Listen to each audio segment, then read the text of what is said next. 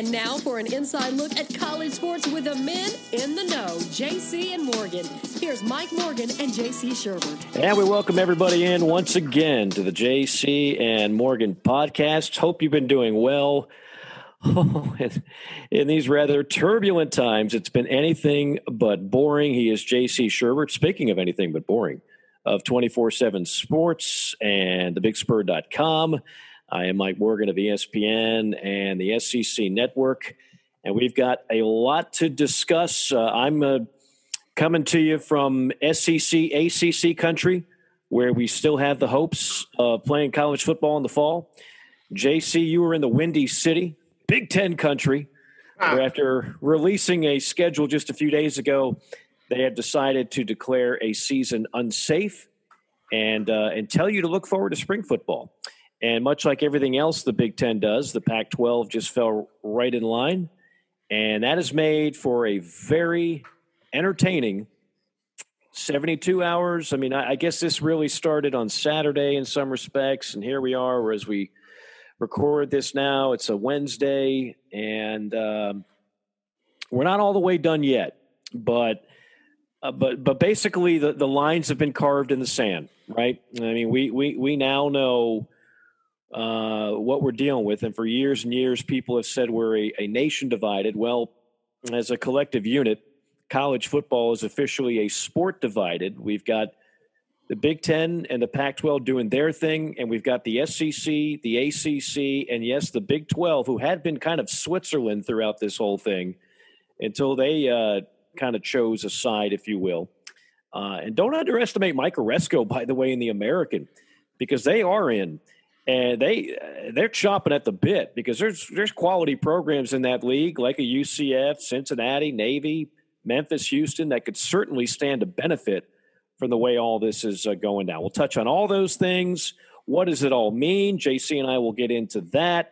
How did we get here? JC and I will get into that and maybe touch upon, as we have a number of times, how this has all been covered for you, the college football fan who are relying, essentially – in a lot of cases on the same, I don't know, half a dozen national writers. And then, JC, you're at 24/7 Sports. So all your think tank, I guess, has a separate wing for every school, whether it's Big Spur or what's the Ohio State one called? It's my favorite name. Lugnuts.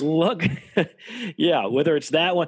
So, I mean, you all have got people covering the situation and with opinions. And then you've got local sports talk radio. And then, of course, you've got politicians that can't seem to stay out of this as well. So we'll touch upon all those things on what is going to be. And I'm not one for overstating things. I'm not one for hyperbole.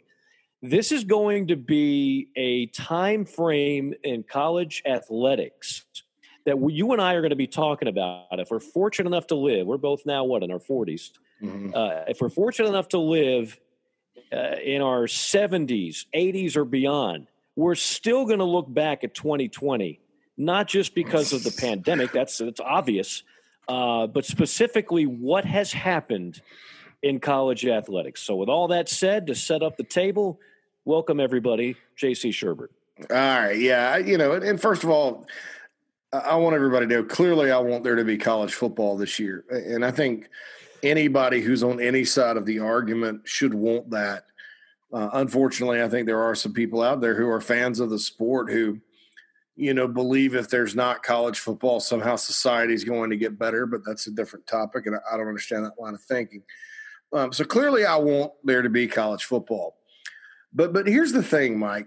If there were proof out there, beyond a shadow of a doubt that was front and center that said, all right, if college football is going to be played, these players are at extreme risk for their health, okay?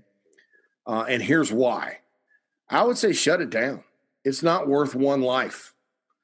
All the money that's made with college athletics, all the businesses that it supports, and then the economic impact, it's not worth one life to me as far as my worldview goes. And if I had proof of that there was just a high probability that that would happen, from the medical teams or wherever, and it was a consensus, I'd just be like, well, shut it down. That's unfortunate. Hopefully, as time moves on, there'll be a way to get back on the field. That is not the case. That is not the case. The Big Ten had a old country buffet type of different selections on their smorgasbord as to why not, and none of them were the real thing. I mean, you're expecting a carving station and you're getting a day-old boiled ham. You know, I mean, I thought it was pathetic because, you know, and then you see all these other reports. I saw a report today from a Michigan insider, Michael Spath, who I've known for years, very connected at Michigan. The quote he got from Michigan was, oh, yeah, well, 6 or 7 schools could have played, but the other 6 or 7 schools, you know, didn't have the testing capability, so everybody had to shut it down.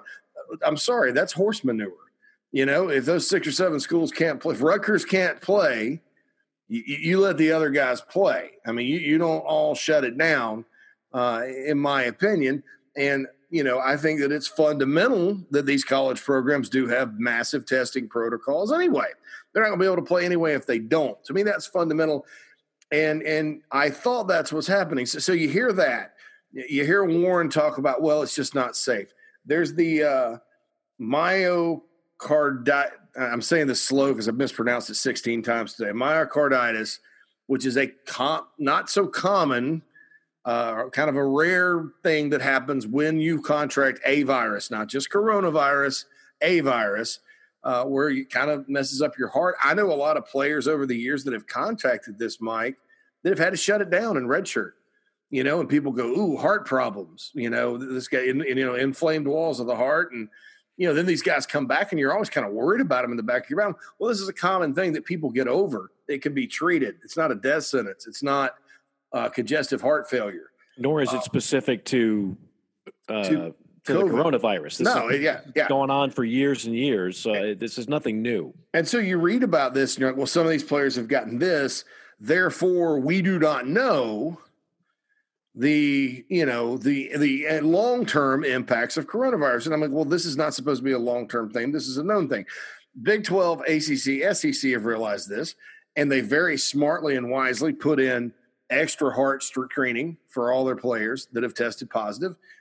They have a robust heart testing deal as it is, because you're dealing with some guys sometimes that, you know, have that deal. You know, people have died playing sports. They remember Hank Gathers. You know, that's probably one of the more prominent situations when he died and collapsed on the court because of an undetected heart thing. People are very serious about that. And if you're not serious about that, you shouldn't even be having football, pandemic or no. You know, so I'm not really buying that as this thing. I think that Ray Anderson, and I hope that's the guy that I'm quoting correctly. His quote was Ray Anderson, by the way, the AD. AD at Arizona State. He said that there's overwhelming evidence of massive unknowns. And, you know, to that I say, well, unknowns to me are not a reason to shut anything down. And right. I think we could all wake up every day. And I'm not one of these, oh, you can die, go into the store people. I do think we have to take precautions and be safe. But to me, overwhelming evidence of massive unknowns is not a reason to cancel the season. You know, other things that are not, and I'll say this quickly, that are not reasons to cancel the season. You know, the fact that you don't feel like it's fair or just that athletes are getting tested while you think that maybe other people somewhere are having trouble getting a hold of tests. Now, I have no idea. I mean, I have no doubt that in some places testing is difficult. But it's anecdotal. It's not a massive deal, like some people will lead you to believe. And you know, that's not a reason to shut down college football at all.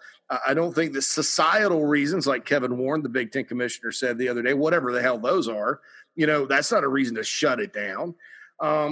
You know, so all these reasons I continue to examine.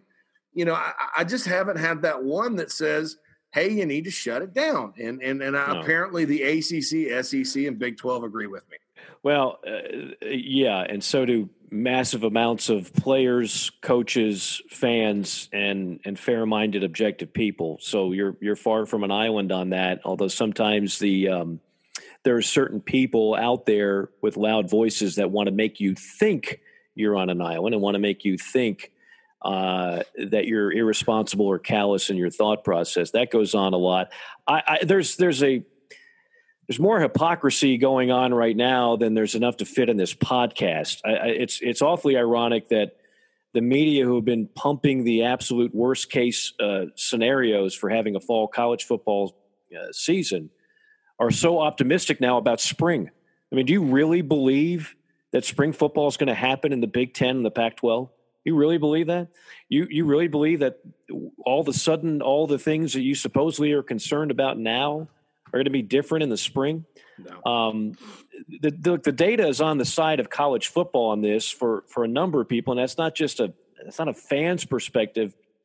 There are a lot of medical professionals that will tell you that.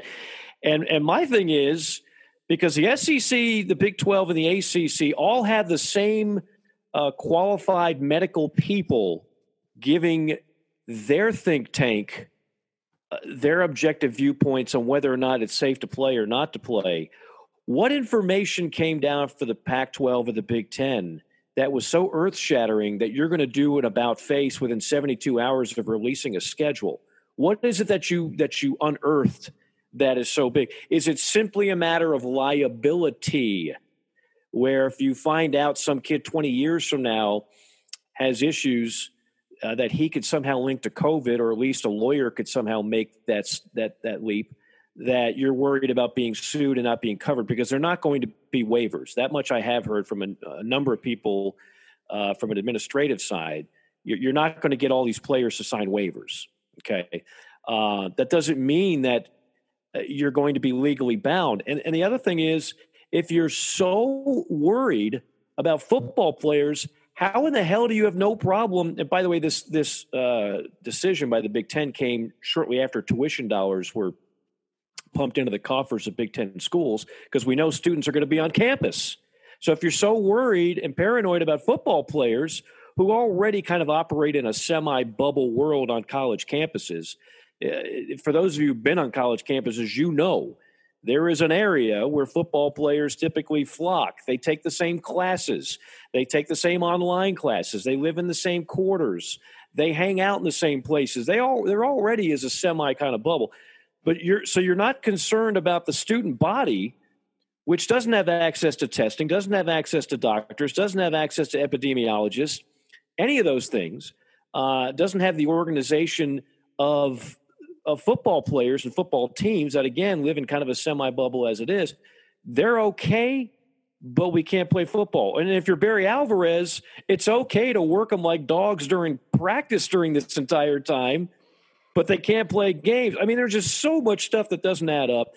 And look, the pink elephant in the room, and I don't want to go down this road because I feel like I've managed to stay political free on this subject as much as humanly possible.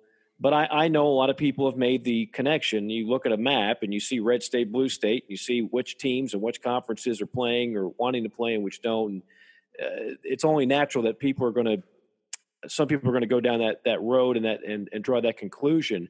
I get it. But let me just throw, for example, definitely a left-wing guy, and I know Rick Neuheisel enough to say that without him being insulted. I've been on his show a number of times at SiriusXM.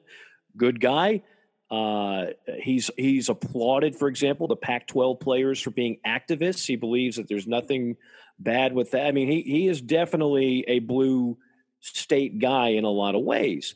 But he's the first one on his show today, and I'll give him a little plug, First Team with our buddy Chris Childers.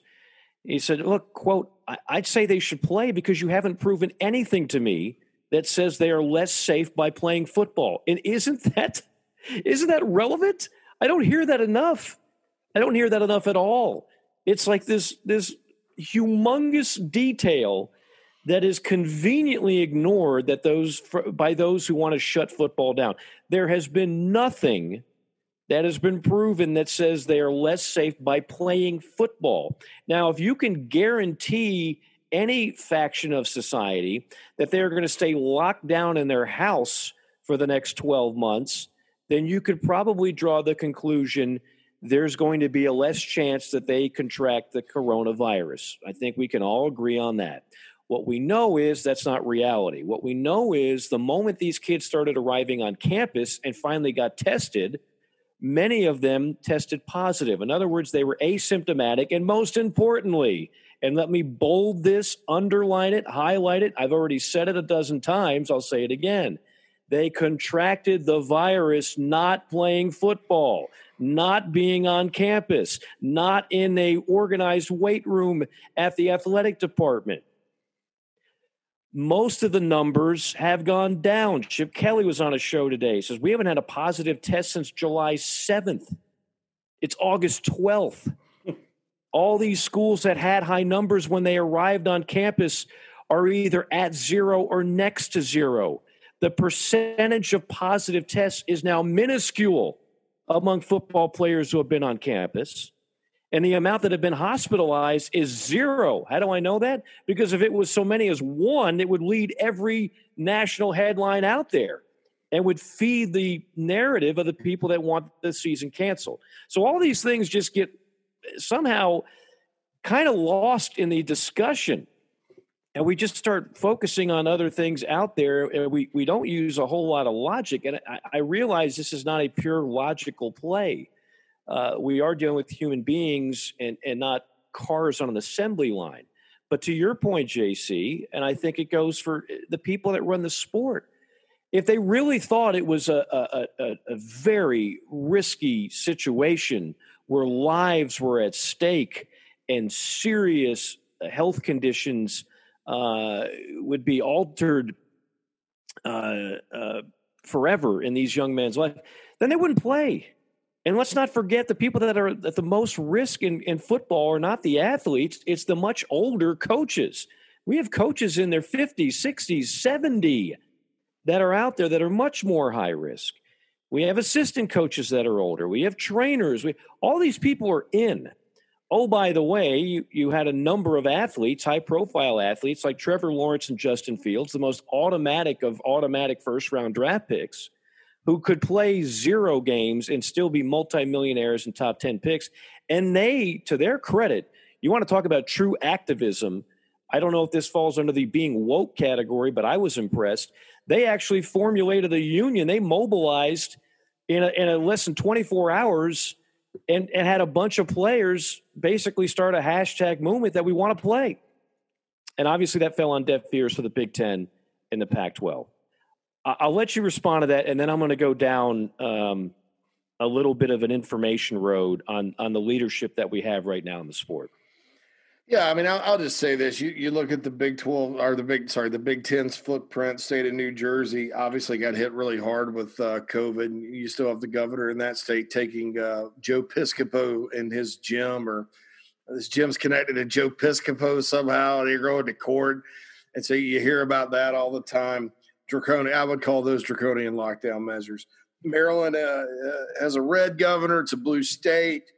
Very bad lockdown there. Ohio is a red state, swing state, red governor, but he's had some of the tightest lockdowns in the country. And I think a lot of this maybe goes even beyond politics. It has to do sometimes with directors of public health that get power hungry or whatever.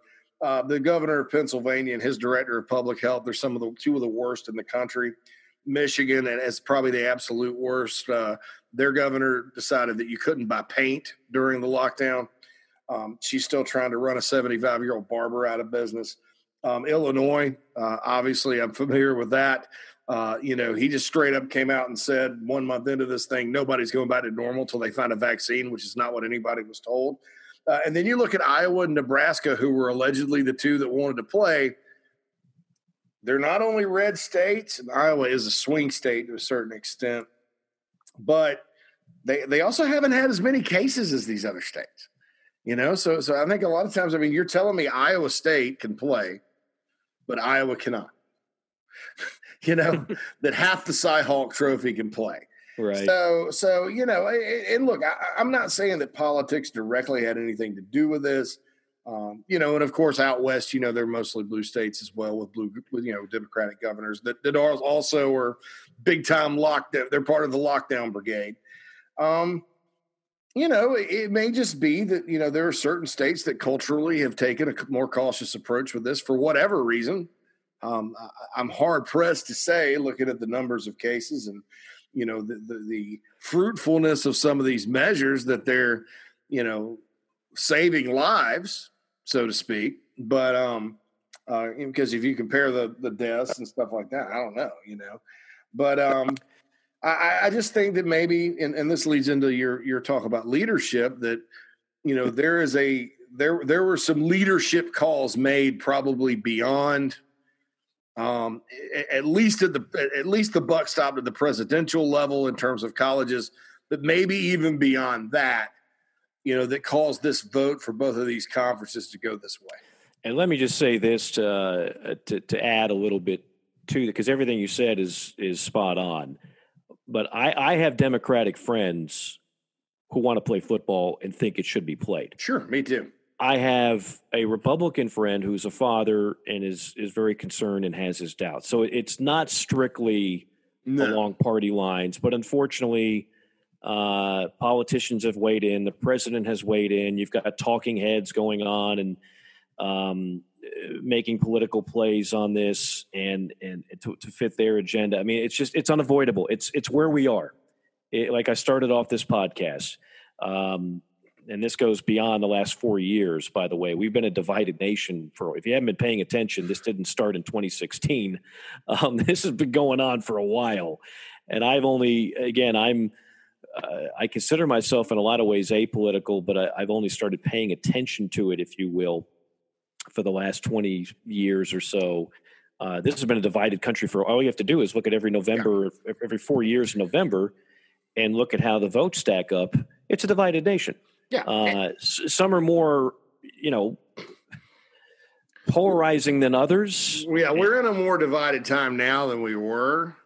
But yeah, I'm with you. Yeah, there's just now it's like it's tribalism at its grandest. And I've always thought one of the things I love about being in the profession we're in is that we can avoid it, but there are some people that don't want you to avoid it. Sure. They're not only going to be incredibly vociferous about it and everything that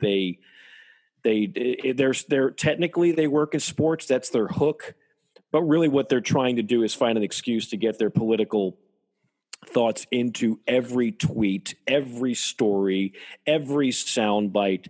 They just can't help themselves.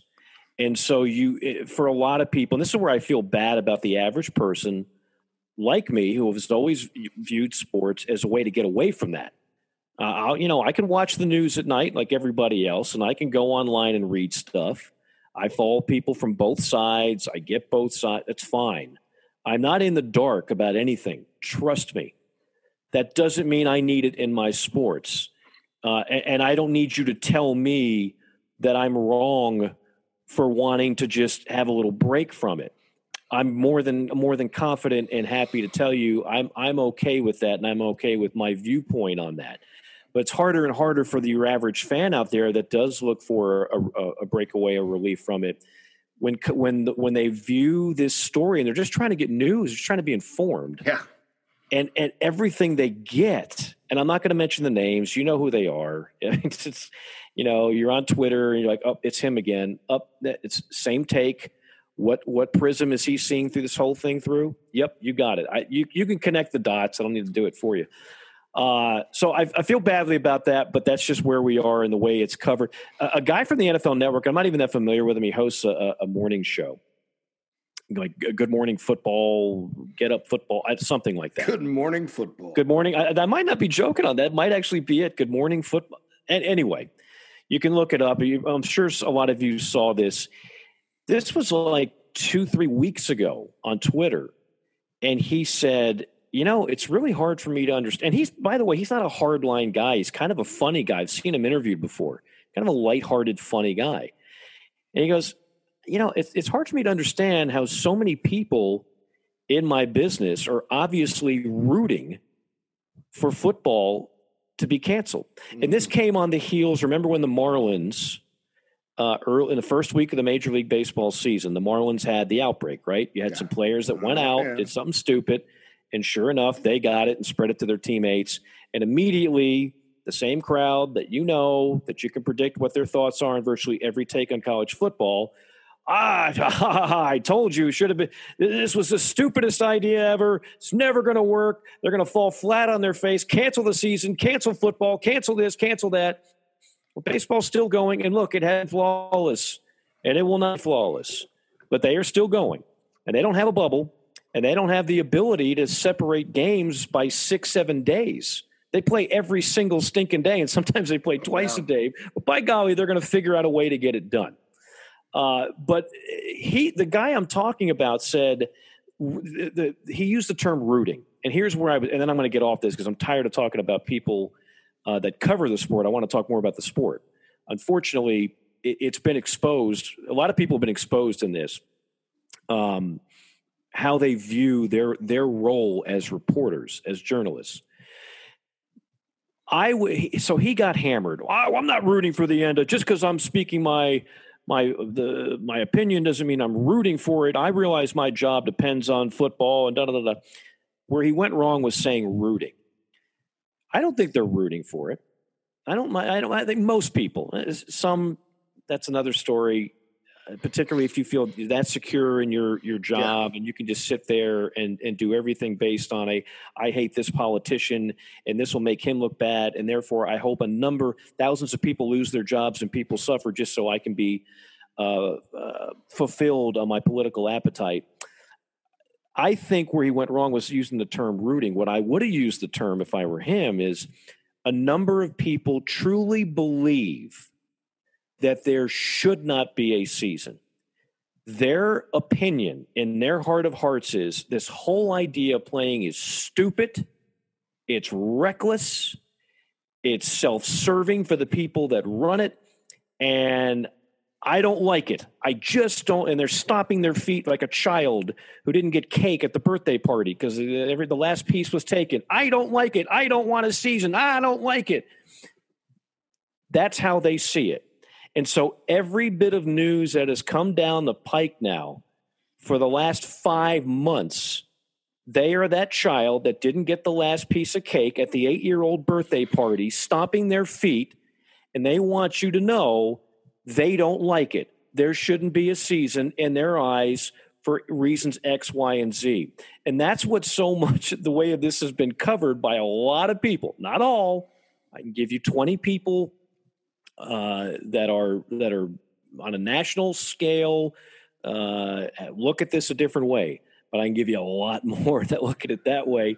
And that's what you've had to deal with. So just as long as we know that now, I think if anything, if there's one thing that's positive, like I said, you now know where you're getting your news from and how it's viewed. And these are the same people that, again, think inherently a college football is a bad thing because these kids are exploited. They are out there and they're producing millions. Let's not go back down that pike because we went off on that tangent last week. I don't want to go down that rabbit hole. But that's the way they look at it. And so naturally, every story that comes down in that realm, again, it's all student athletes are victims, and the people that profiting, they're like slumlords. Coaches are slumlords. The ADs are slumlords. Everybody involved is a slumlord. The college athlete is the exploited kid who barely has enough money to buy a pizza or take his girlfriend to the movies. It doesn't matter if it's wrong.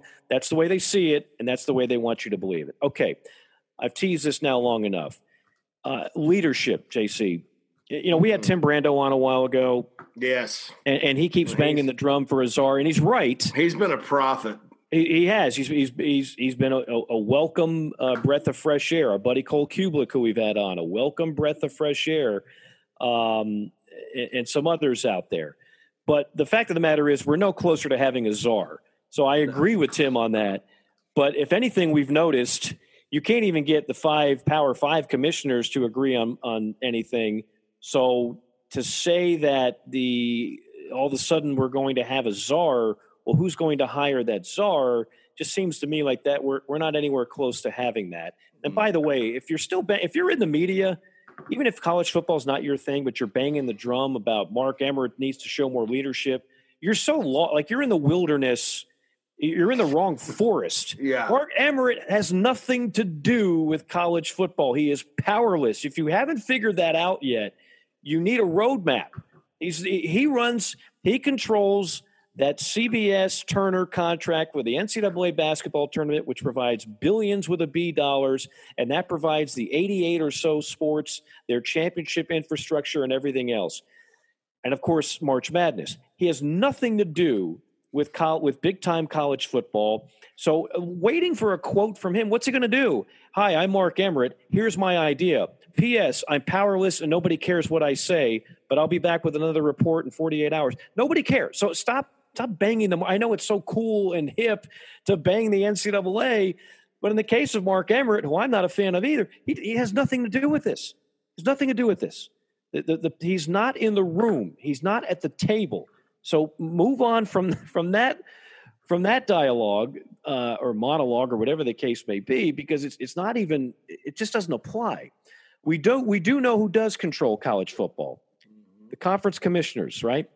Yeah. In particular, and president. Yeah. And the presidents. Yeah. And that's a good point, because the presidents, and I put this on Twitter a few weeks ago, school presidents greater than sign school ADs. And I think we've learned that too. The school presidents do trump the ADs in the decision-making process. But you know what? School presidents are not epidemiologists either, nor do they typically know a ton about how to run big-time college athletics. So they lean on conference commissioners and ADs. So conference commissioners are important in this. So those five guys, the five families, we've made the mafia joke, which has been now duplicated 1,000 times. What they say matters. What their opinion, and when they're influencing others, it does matter. So let's go over. I went and I had to do a deep dive on a couple of these guys, JC. I know who they all are by name, but I didn't know all their backgrounds. Mm-hmm. So I do know Greg Sankey's. Okay, the SEC, and you might say he's the most powerful man in college football in some respects. So what did Greg Sankey do to get to where he is now, being the commissioner, the most powerful, the most successful conference in college athletics? Well, he was the commissioner of the Southland Conference for 7 years. So right away, you're paying your dues in a smaller league. Then he's hired by Mike Slive, the commissioner of the SEC at the time in March of 2012. And one of the things he was asked to do at that point was basically to mitigate some of the damage that was going on. Remember, back in 2002, 2002 is what I meant to say, not 2012. Back in 2002, when he was hired by the SEC from the Southland Conference, Alabama and Kentucky were both on probation. The NCAA enforcement staff was investigating violations at Auburn, Arkansas, and Mississippi State. That was 18 years ago. The SEC was getting a bad rap, right? It was like probation U in some ways. And so they brought in Greg Sankey to help clean that up and to help get rid of a lot of that. And he worked under who a lot of people would say was a very successful commissioner in Mike Slive. So he's got 7 years at the Southland. Then he comes to the SEC. He's 10 more years under Mike Slive before he gets the job as SEC commissioner. So decades of campus time and administrative time at the big-time collegiate level, right? All right, John Swofford, ACC. And this, of course, is his swan song. He replaced Gene Corrigan, longtime conference commissioner. He played basketball at North Carolina, or he was an AD at North Carolina.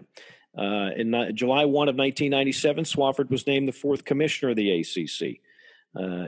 He also was the chairman of the Bowl Championship Series in college football back in 2000, 2001. He was the guy that was basically instrumental in the ACC going from 9 teams to 15 teams. He was instrumental in starting the ACC Big Ten Challenge. He was instrumental in launching the ACC Network. You get it. This guy paid his dues both at an ACC school, administration, was on committees. He's been around college athletics for decades. Bob Bowlesby, Big 12, AD for decades at 3 different schools, including Iowa and Stanford, on the ground. He was then the commissioner. Remember, the Big 12 was the Titanic and was sinking. He came in shortly thereafter and helped heal the wounds and helped bring in 2 other schools and help get the Big 12 back on solid ground. But again, he didn't just get the job because he opened up a cereal box and it was in one of those little pieces of plastic right near the temporary tattoo and the mood ring. It said, hey, you're now going to be a conference commissioner of a Power 5. He paid his dues. Then you have – so those are the 3, by the way, the 3 conferences that are playing football. These are the 2 that are not. Larry Scott. Now, I had to do a deep dive into where Larry Scott came from. Dude, honestly – he makes $4 million a year? Yeah. Well, these guys are all making millions. Jeez. 4, though. Come on, man. Well, I don't know what Kevin Warren makes, but it's 7 figures, I can tell you that. And we'll get to him in a second. Larry Scott succeeded Tom Hansen as the 6th commissioner of what was then the Pac-10 back in 2009. Before that, he served for 6 years at the chairman and CEO of the Sony Ericsson Women's Tennis Association. So the job that led him to the Pac-12, to being a commissioner of a Power 5 league, he worked with the Women's Tennis Association, worked with Billie Jean King to achieve the long-sought goal of equal prize money for women. He's a former tennis player himself. Went to Harvard. Did you know he played for the Harvard men's tennis team, JC? I didn't know that. Go Crimson. Yeah, he was an All-American, earned a BA in history. That's not an elitist sport to play, is it, Mike? Like if you say I played tennis at Harvard, I mean, isn't that hello, old boy? Well, croquet was not offering scholarships at the time. Knock the old yellow ball around. So, I didn't know that. So I didn't know. I mean, I just assumed when I went through these bios that I was going to see, Larry Scott, he was the AD at a mid-major, and then maybe he was an associate conference commissioner of the Pac-12 before he became the commissioner. I really didn't know. I know who he is. I know what he's done. I know what he hasn't done. But I didn't know much more than that. So basically his whole background was in tennis, and was never an AD, associate AD, conference commissioner, associate conference commissioner, nothing. That's Larry Scott's background. And then there's Kevin Warren. And I really had to do a deep dive on Kevin Warren. So I didn't know much of anything about Kevin Warren, to be honest with you. So here's what I found. And this guy replaced Jim Delaney. And Jim Delaney was one of the most powerful, successful. When you look at the Big Ten and all the success they have and all the money they bring in and the Big Ten network and everything, it's a terrific league with great fans, great programs, great history, great tradition. It's really hard to screw up the Big Ten. And you got to really work at it. So he replaces Jim Delaney. It's his first year on the job. He played basketball at Grand Canyon University. Are they the Antelopes, I believe? We'll have to look that up. GCU, baby. Played basketball at Grand Canyon.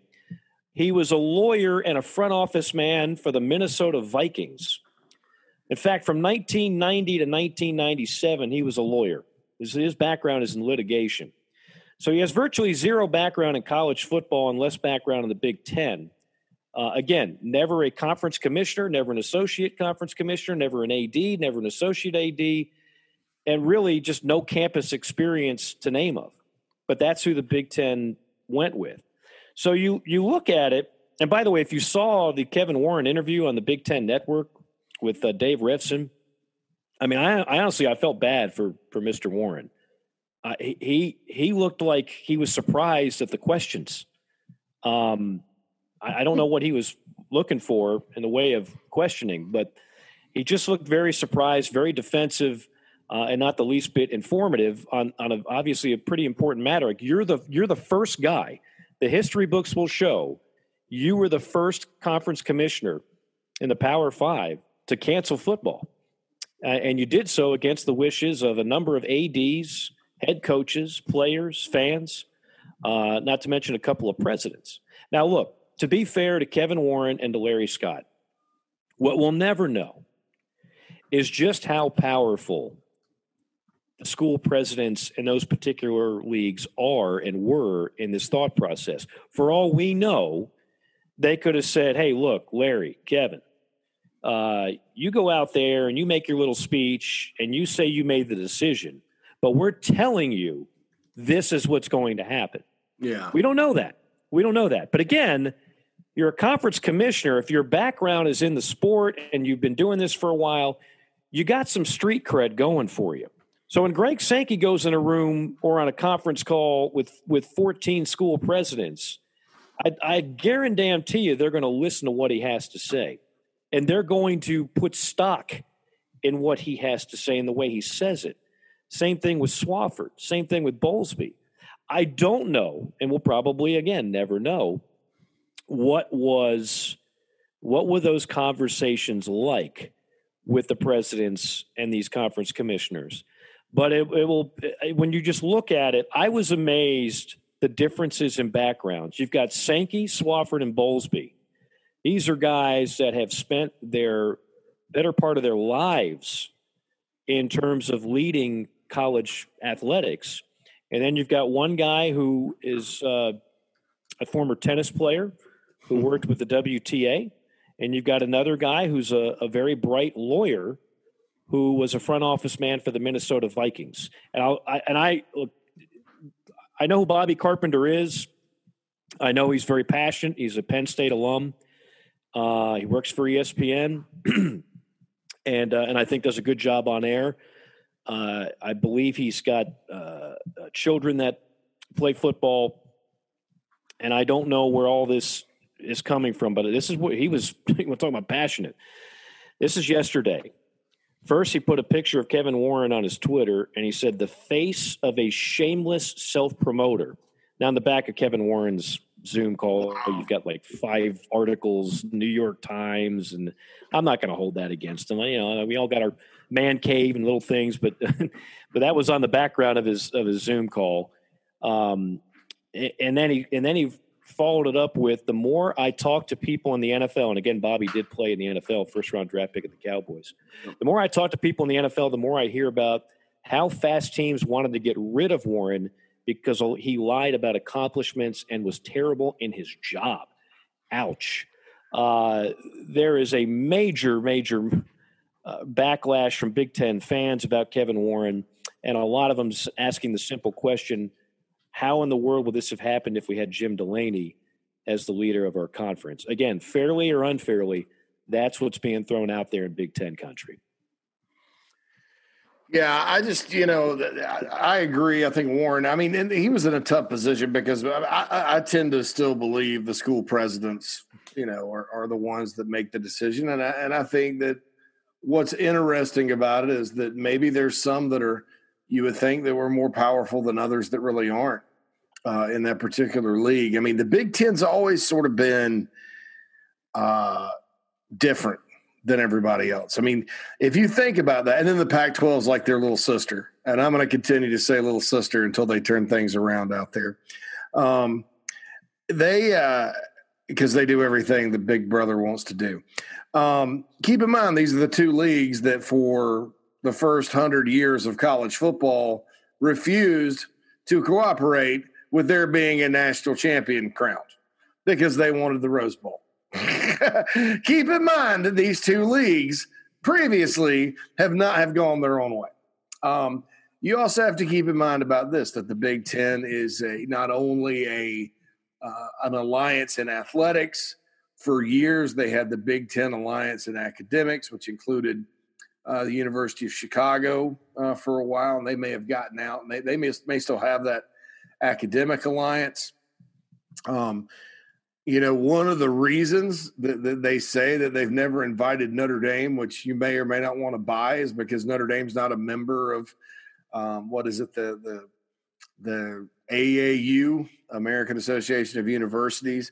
And Notre Dame may have gotten membership. This was back for you Notre Dame fans listening that say, "Oh, well, they're in now." This was back a few years back where they said Notre Dame, which is, ironically where Kevin Warren got his law degree, which I think is one of the better schools in the country. They didn't fit the Big Ten's academic profile. It's a bunch of large state-supported research land grant institutions located primarily in the Midwest. They're all similar schools. And And they've always had kind of a little bit of a snobbishness about them. And I think when the Ivy League, said we're not doing football, I didn't think all the conferences would sit there and go, oh, we should listen. But what I did think was the Big Ten, if anybody, will try to follow their lead. And that's the case. So, just looking at it, I think that, Warren's probably in a tough position. But when you're in troubled waters like this, Mike, you want a leader that's got some experience, especially with understanding the ramifications of what you're doing. I mean, I don't know that Kevin Warren understood or that the president at Penn State or Illinois understood the impact this had in Lincoln, Nebraska.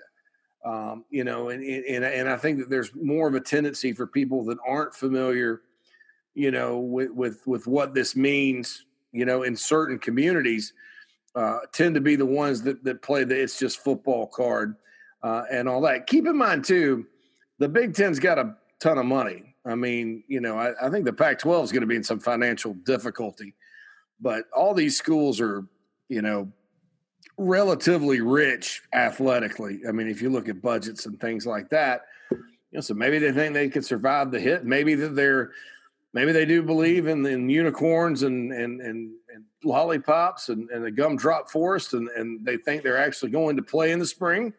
I don't know, but it's. Do you think that's going to happen? Look, I'm not saying I'm against it. I don't think it's going to happen. If it gets bad and they have to cancel everybody in 86 the whole season, I pray things are good enough to play in the spring. I would. There's a lot of football issues with that.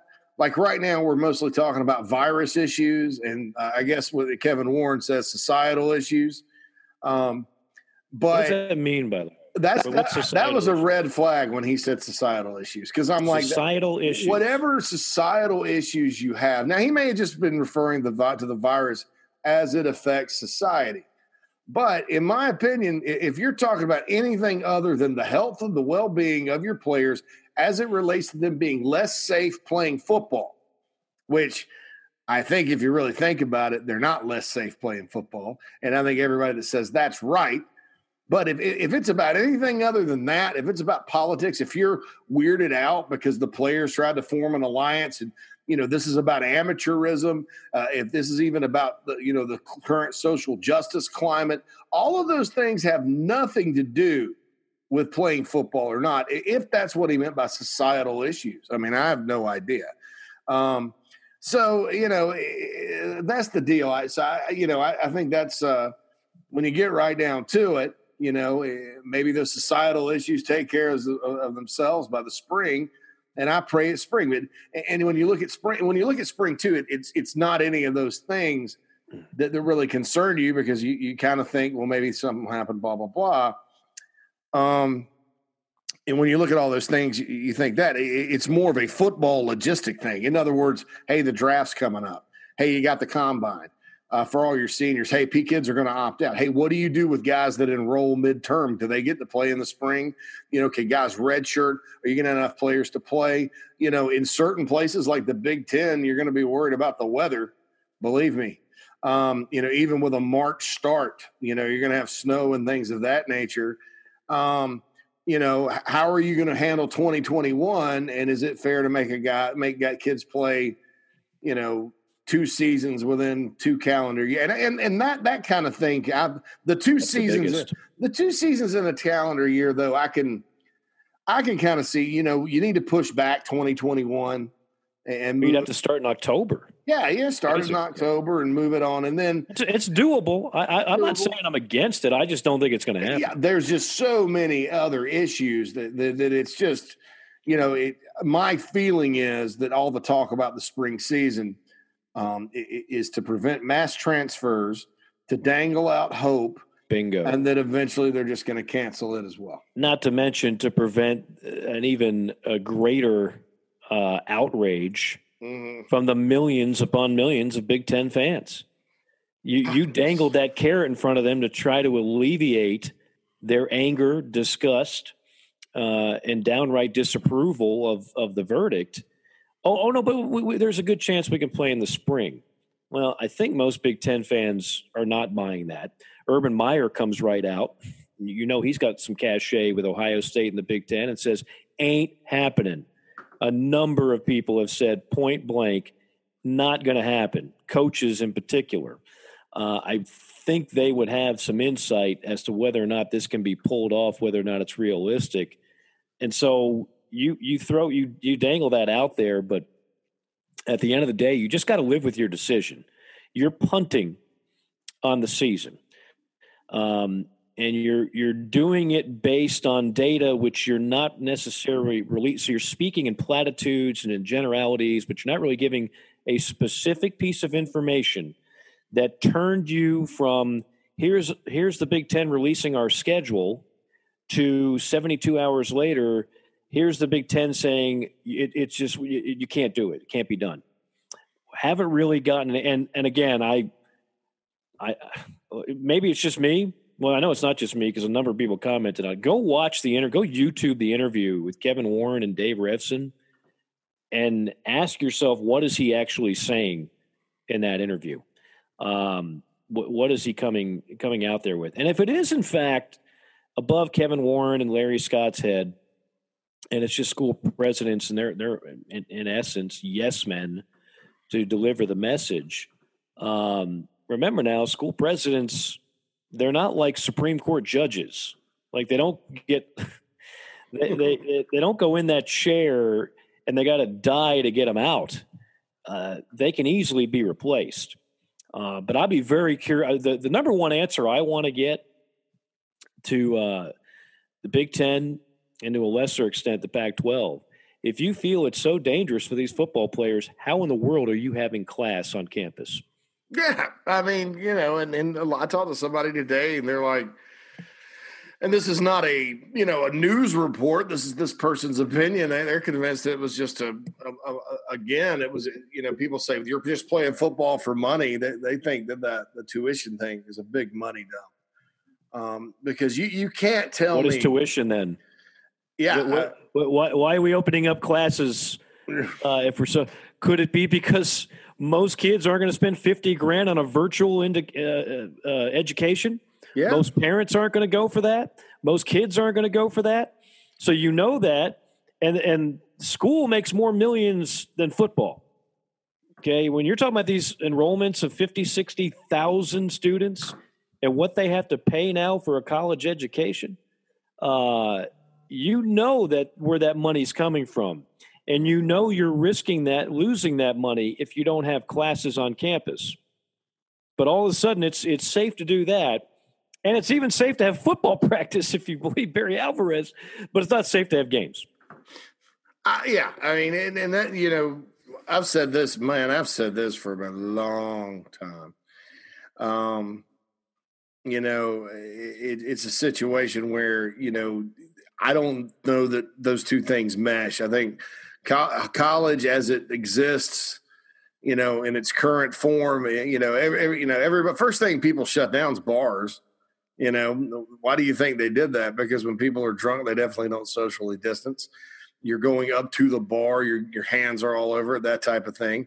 You don't think there's going to be parties in colleges and things like that. I mean, that's just that to me has always been what I could never square when they said, well, you're going to try to play football and have school. I'm like, well, you keep your players in a bubble. Thankfully, Nick Saban said it right. He was like, you guys want to sit here and talk about we're talking about should we have football? Well, you need to be asking if we should have school because that's what's going to do the whole thing. So that's said it right. That's Trevor Lawrence. Yeah, Trevor Lawrence was all over this. Trevor Lawrence pointed out things that were obvious to what we've been talking about on this podcast, but clearly not obvious to some of the decision makers, and that is, what do you think is going to happen when you take away football from these young men? Many of them are going to go back to environments so that they already contracted the virus in the first place. And they're not going to have access to testing. And they're not going to have access to doctors. You're not making them safer by taking away football. I mean, what data do you have? Do you understand what these kids are not locked in a room, in a vault, because you take away football? They're going to do what we all did when we were 19, 20, 21, 22 years old. We're not just going to stay in the basement. That's not what college-age kids do, whether they're on campus or off campus. Football has the structure where they are so occupied that they don't have a ton of free time to do some of the things that your average 19 to 22-year-old does. You take that away from them. That is why there was this outcry from so many players, regardless of socioeconomic backgrounds, regardless of – it wasn't all just about, hey, we love playing football and we just don't want to miss out on football. A lot of it was true concern. You had other players saying, man, I don't want to go back home. I know there's nothing there for me. I don't want to do it. It's dangerous back home. Again, that goes against the narrative that these kids are exploited and they're in these terrible conditions. And so that doesn't go well. Anyway, I thought Trevor Lawrence, for a kid that doesn't need – honestly, he doesn't need college football. He could be the number one pick in the draft regardless. And he's the one that's fighting and starting a movement to do all this. Kudos to him. All right, so let's get off that for a second. Mm-hmm. Let's assume, and again, it is not in writing. I know this for a fact. For the people I've spoken to, there still could be something that happens between now and September the 26th for the SEC and earlier than that for the other leagues. By the way, the Big 12 has announced their first game is going to be the out-of-conference game, then 9 conference games in a row. We already know the ACC and the SEC schedules. But let's just assume football does take place for those 3 leagues. How detrimental is this for the Big 10 and the Pac-12, at least in the short term? For the Pac-12? For the Big 10 and the Pac-12. It's very detrimental. I mean, if you think about it, you look at it and recruiting is going to take a big hit because they're going to look at guys that want to ball, and I think this is where programs like Ohio State and Michigan have a solid, on Nebraska have a solid argument, and not that the other schools don't care about football. Iowa, everybody in the Big Ten just about care, outside of maybe Indiana. They're more of a basketball school, and they're coming off a good year. Yeah, I mean, there's maybe Illinois, although Illinois is more like Kentucky in the sense that they prefer to support basketball and they support basketball really, really good, but they show up for football. I mean, that's what's unfortunate because, you're going as a coach in this league in the Big Ten, you're going to have problems, going into the South and out West and certain other talent pockets, which you have to do, which Ohio State's been masterful doing under Urban Meyer and now Ryan Day, and convince those kids that you care about football. Well, why did you cancel the season? I mean, let's say the other conferences catch a lucky break. There's, very few postponements. They get through the season. They play a playoff, crown a champion, and then the spring play is either untenable or, they're half the players are there and it's not a very good product or whatever. It seems kind of lame. Well, which I don't think it will, but it may be, and you got bad optics all the way around and everybody's like, well, why did you cancel? And so I think that hurts. That hurts, especially the big programs. I mean, Jeff Brom at Purdue, he's going to go find Rondell Moore, and evaluate and run his offense and do his thing. Indiana's going to go find players and do their thing.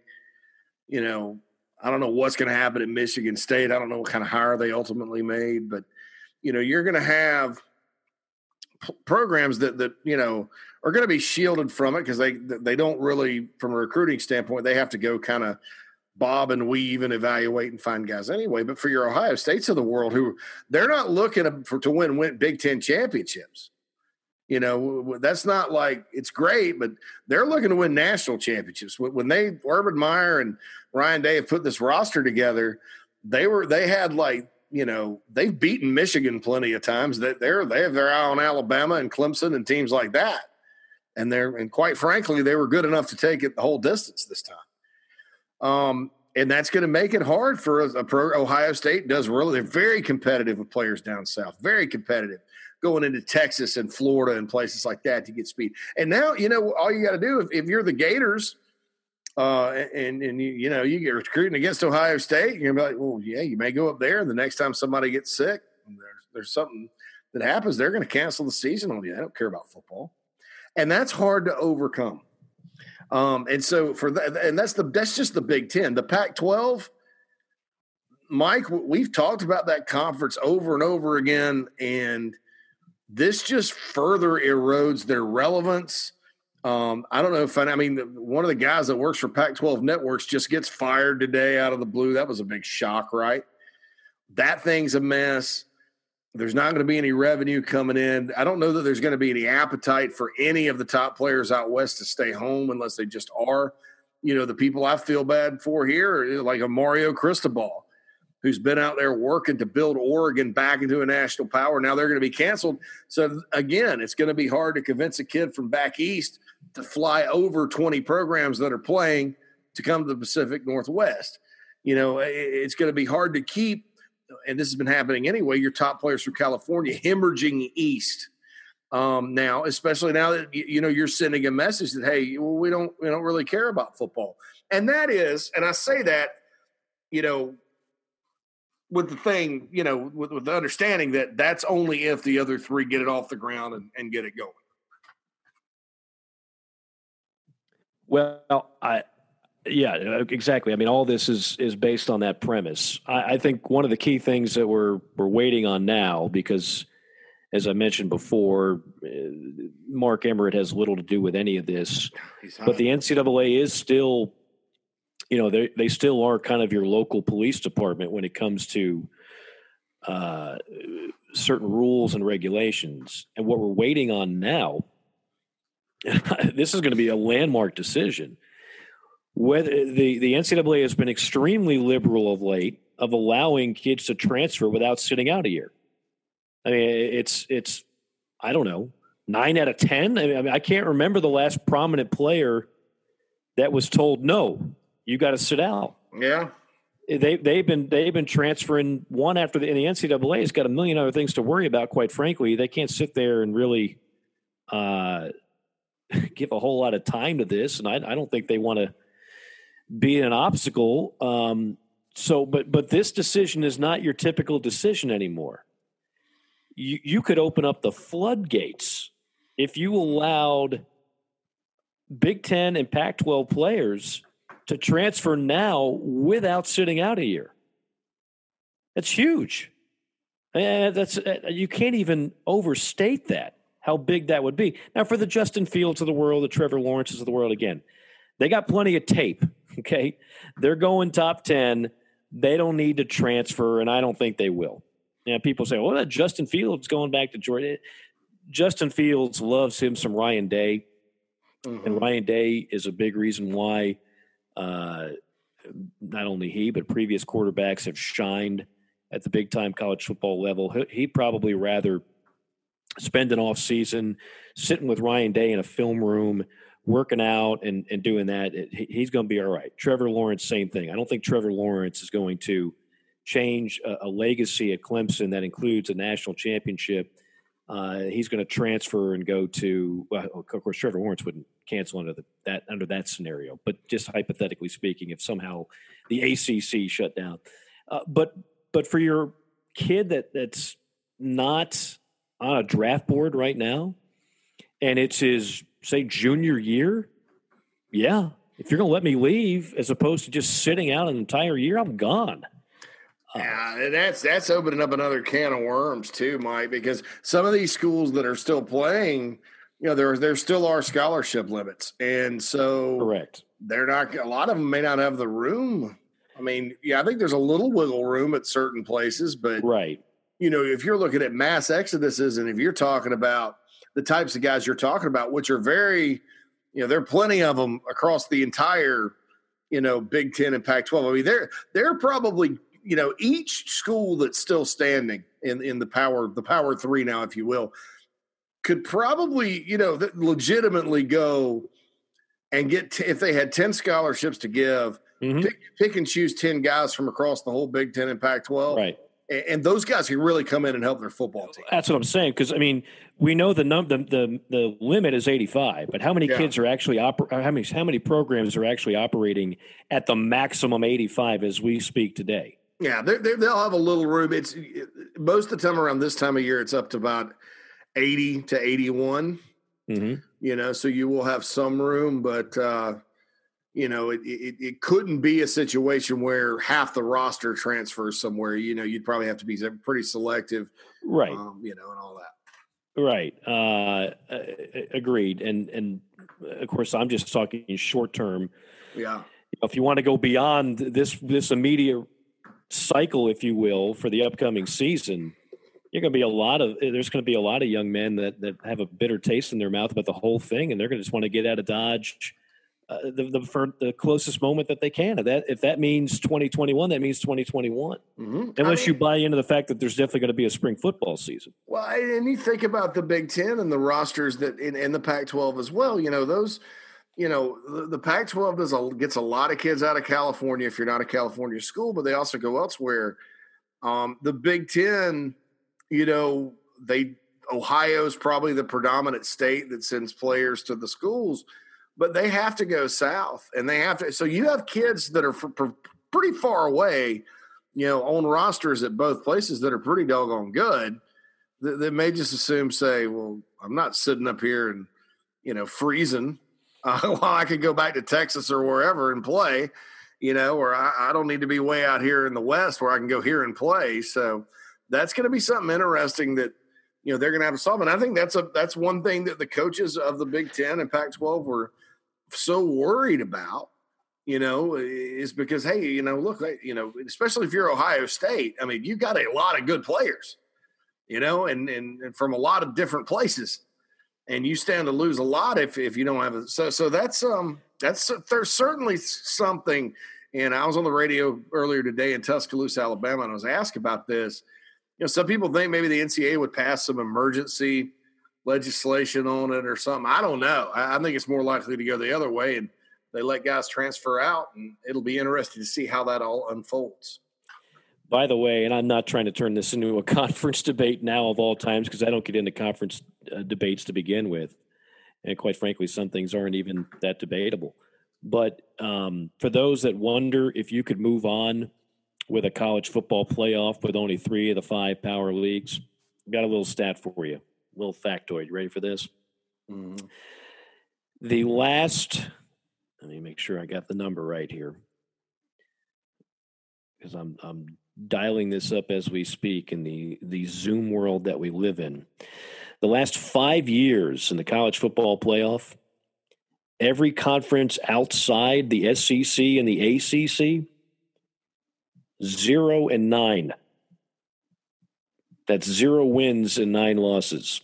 So if you want to say, if we play this through and everything goes the way it's intention to go right now, SEC, ACC, Big 12, American, Sun Belt, still waiting on what Conference USA is going to do. Not that it really matters in the big scheme of things.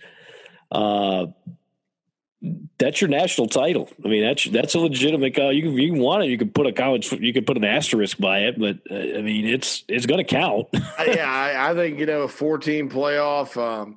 You want to have some fun and include the American this year. I'm not in favor of that. I think probably maybe the ACC, since Notre Dame's in the ACC this year, the runner-up, or the Big 12. You could have the same old. It could be Clemson, Alabama, Notre Dame, and Oklahoma. It's just you can still have that. Really, the only person we'd be missing is Ohio State. Yeah, other than that, it's the same party. Same party. You could have the same deal this year. So I think too, Bowlesby said something today about like that. He said that's a long way off, but he says I don't see why we couldn't have a playoff, and let the other two have maybe they can play the granddaddy of them all, Mike, next March. And we'll have split national champions like we used to back in the good old days. Yeah, well, that's all we need. And look, I'm saying this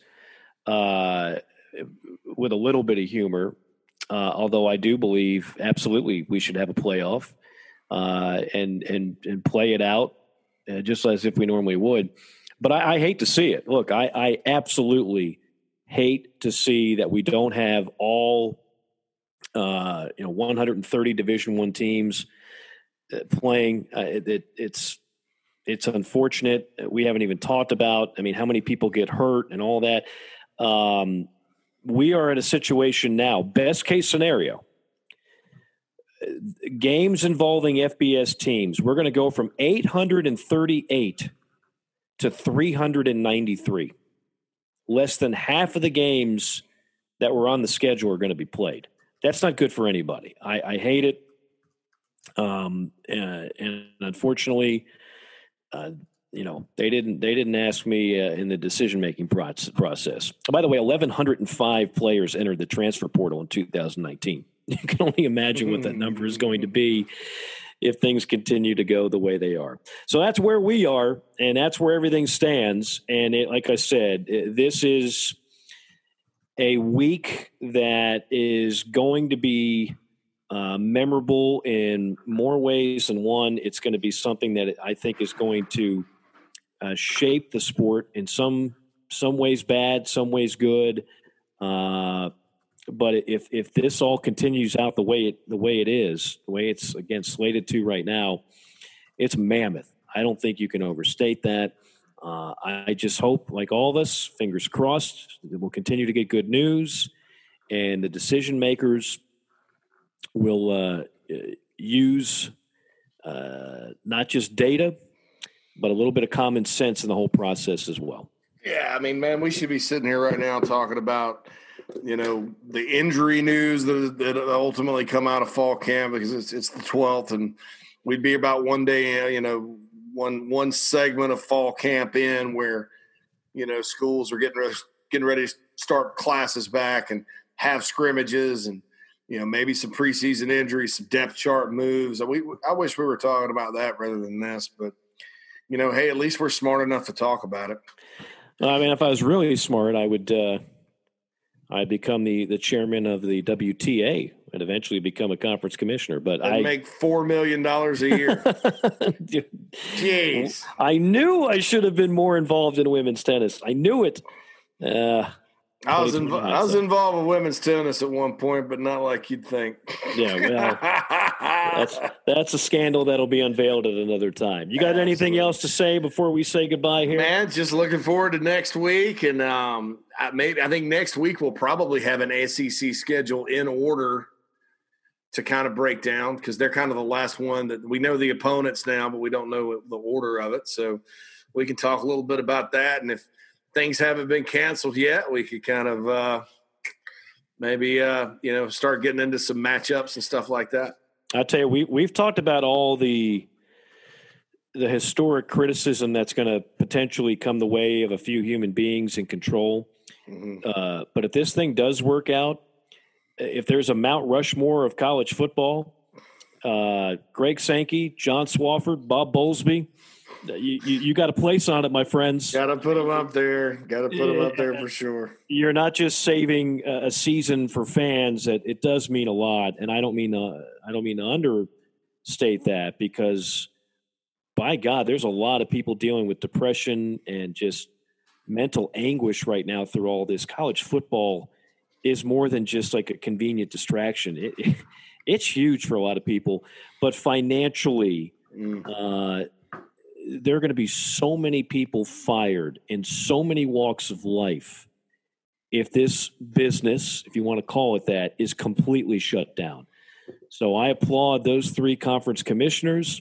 I applaud the school presidents behind them. Who else am I missing? I guess that's about it, isn't it? Yeah. I'd like to applaud anybody else that does what they need to secure a college football season in 2020. And like I said earlier, man, you throw you throw something out there at me other than there's overwhelming evidence of tons of unknowns. I mean, come on, man. You got to give me – if it's truly dangerous, and you can prove that it is. And because people say, well, you can't prove that it's not dangerous. Well, you can't prove that it's not dangerous at all because it's a dangerous sport. Okay. If you tell me that somebody's going to die or have long-term health issues simply by playing football and having COVID-19, those two combinations of things, not that COVID-19 causes this, not that, they may do this, don't throw some known things at me because we've known about the myocarditis for a while. Plenty of people have written about this. They wrote about it when the NBA had their bubble. Okay, this has been known. Then I'll be the first to say, hey, don't play because it's not worth one life. We can't go and play football and sacrifice somebody to die. I have to disagree with Lou Holtz, who compared it to the storming of Normandy. But, as long as we're still good, and I have no reason to believe as a highly intelligent individual who can read and comprehend that we aren't. And I do read more than 140 characters on Twitter. Then I'm saying, stay strong, protect the players. I think the key is just going to be to keep them safe and keep them healthy so you can play, not that you can't play to keep, so you can't play so you can keep them safe and healthy. To me, that makes no sense. Well, I'll just end on this note. The NBA has been going off without a hitch. MLB has had hiccups, but they're still going on, and they're going to keep playing. MLS has gone on and keep playing. Golf has gone on. NASCAR has gone on. The NFL is going to go on. The NHL is going on. I realize those are all pro sports, but we all know the cat is out of the bag. If it wasn't already, there's a lot of money in college football. All those sports had the money and used it to make it a safe environment, to make it go off. There's no reason to me why college football can't do the same. So we shall see. JC, enjoyed it. Hopefully we'll have more good news, less bad news to talk about next week. One thing we know for sure, there will be news in these most entertaining and busiest of college football all seasons of all time.